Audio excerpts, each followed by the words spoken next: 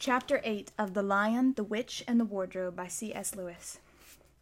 "And now," said Lucy, "do please tell us what's happened to Mr. Tumnus." "Ah, that's bad," said Mr. Beaver, shaking his head. "That's a very, very bad business. There's no doubt he was taken off by the police. I got that from a bird who saw it done." "But where's he been taken to?" asked Lucy. "Well, they were heading northwards when they were last seen, and we all know what that means." "No, we don't," said Susan. Mr. Beaver shook his head in a very gloomy fashion. "I'm afraid it means they were taking him to her house," he said. "But what'll they do to him, Mr. Beaver?" gasped Lucy.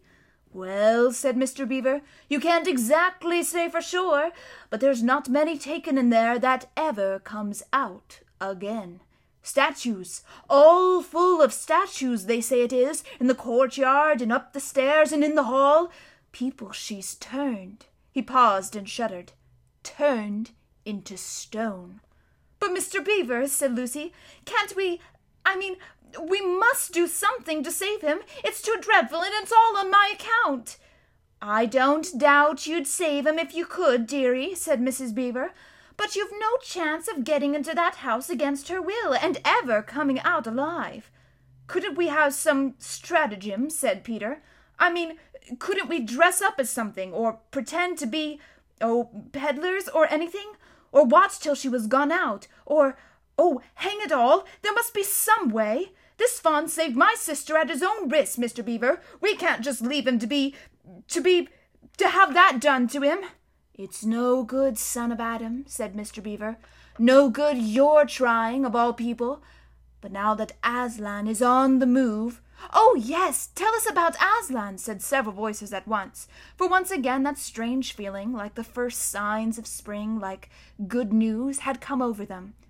"Who is Aslan?" asked Susan. "Aslan?" said Mr. Beaver. "Why, don't you know? He's the king. He's the lord of the whole wood, but not often here, you understand, never in my time or my father's time. But the word has reached us that he has come back. He is in Narnia at this moment. He'll settle the White Queen all right. It is he, not you, who will save Mr. Tumnus." "She won't turn him into stone, too," said Edmund. "Lord love you, son of Adam, what a simple thing to say," answered Mr. Beaver with a great laugh. "Turn him into stone? If she can stand on her 2 feet and look 'em in the face, it'll be the most she can do, and more than I expect of her. No, he'll put all to rights, as it says in an old rhyme in these parts. Wrong will be right when Aslan comes in sight. At the sound of his roar, sorrows will be no more. When he bares his teeth, winter meets its death, and when he shakes his mane, we shall have spring again. You'll understand when you see him." "But shall we see him?" asked Susan. "Why, daughter of Eve, that's what I brought you here for. I'm to lead you where you shall meet him," said Mr. Beaver. Is he a man?" asked Lucy.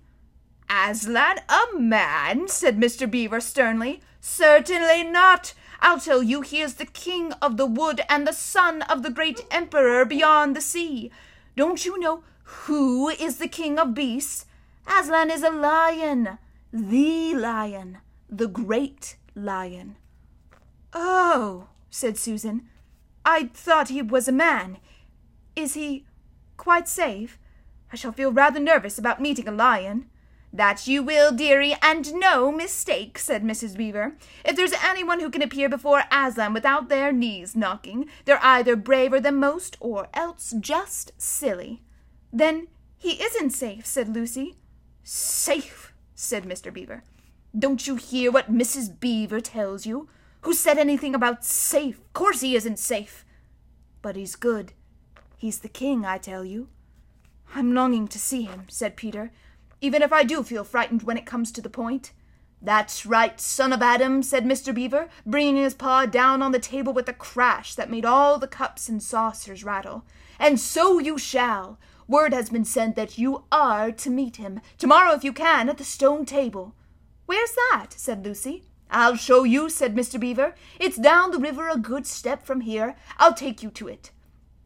"But meanwhile, What about poor Mr. Tumnus? Said Lucy. The quickest way you can help him is by going to meet Aslan, said Mr. Beaver. Once he's with us, then we can begin to do things. Not that we don't need you to, for that's another in the old rhymes. When Adam's flesh and Adam's bone sits at Cair Paravel enthroned, the evil time will be over and done. So things must be drawing near their end. Now he's come and you've come. We've heard of Aslan coming into these parts before, long ago, nobody can say when, but there's never been any of your race here before. That's what I don't understand, Mr. Beaver, said Peter. I mean, isn't the witch herself human?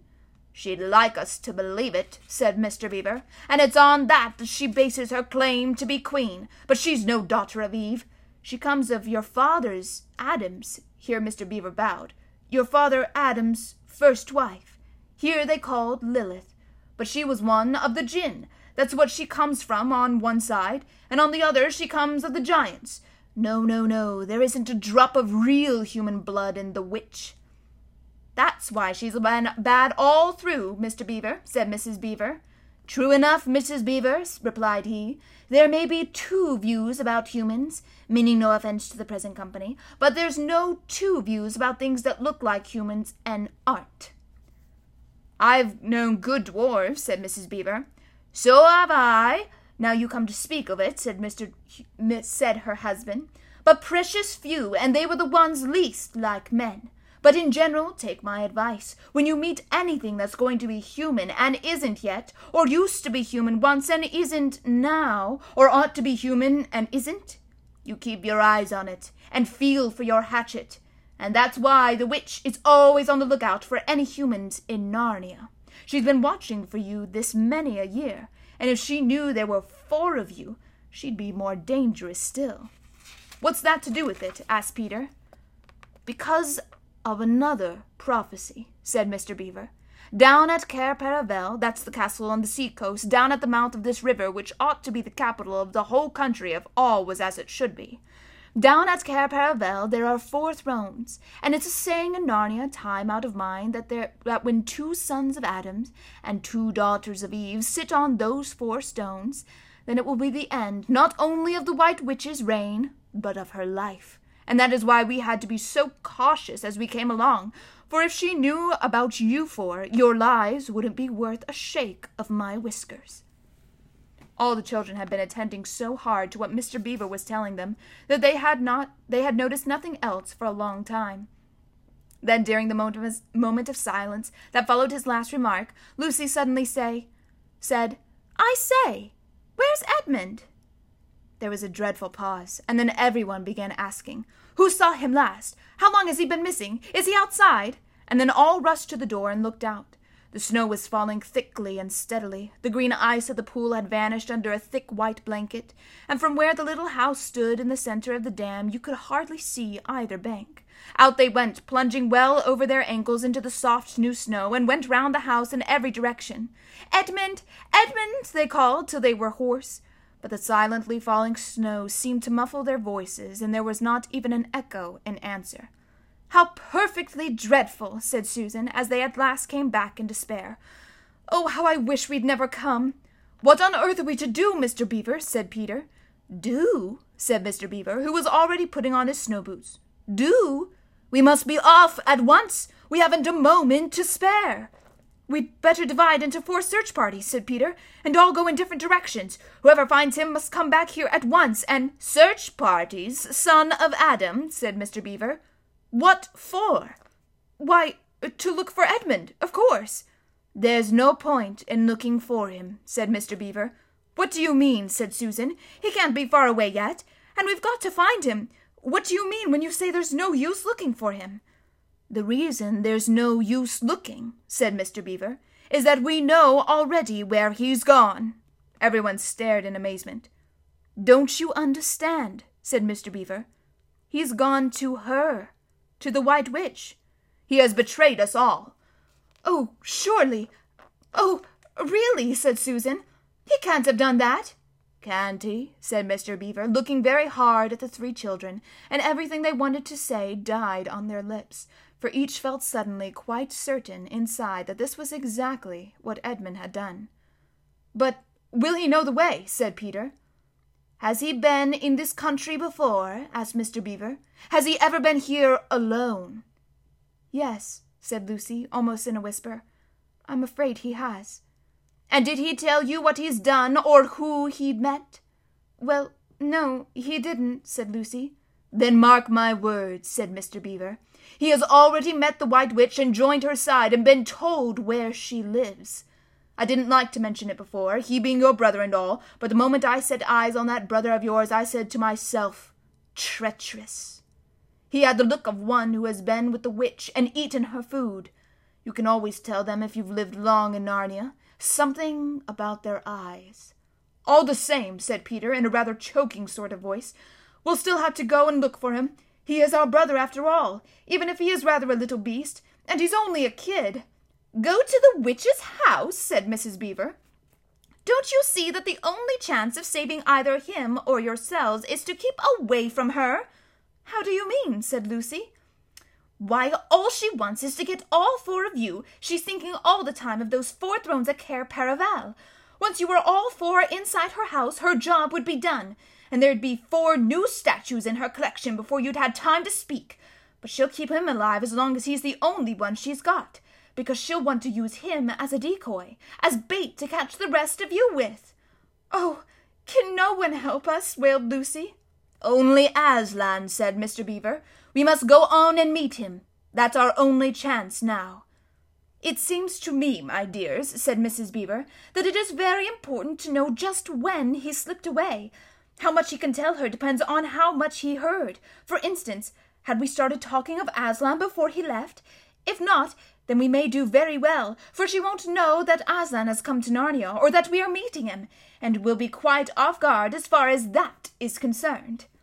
"I don't remember his being here when we were talking about Aslan," began Peter, but Lucy interrupted him. "Oh, yes, he was," she said miserably. "Don't you remember? It was he who asked whether the witch couldn't turn Aslan into stone too." "So he did. By Jove," said Peter. "Just the sort of thing he would say too." "Worse and worse," said Mr. Beaver. "And the next thing is this. Was he still here when I told you the place for meeting Aslan was the stone table?" And of course no one knew the answer to this question. "Because if he was," continued Mr. Beaver, "then she'll simply sledge down in that direction and get between us and the stone table, and catch us on our way down. In fact, we shall be cut off from Aslan." "But that isn't what she'll do first," said Mrs. Beaver. "Not if I know her. The moment that Edmund tells her that we're all here, she'll set out to catch us this very night, and if he's gone about half an hour, she'll be here in almost another 20 minutes. "You're right, Mrs. Beaver," said her husband. "We must all get away from here. There's not a moment to lose."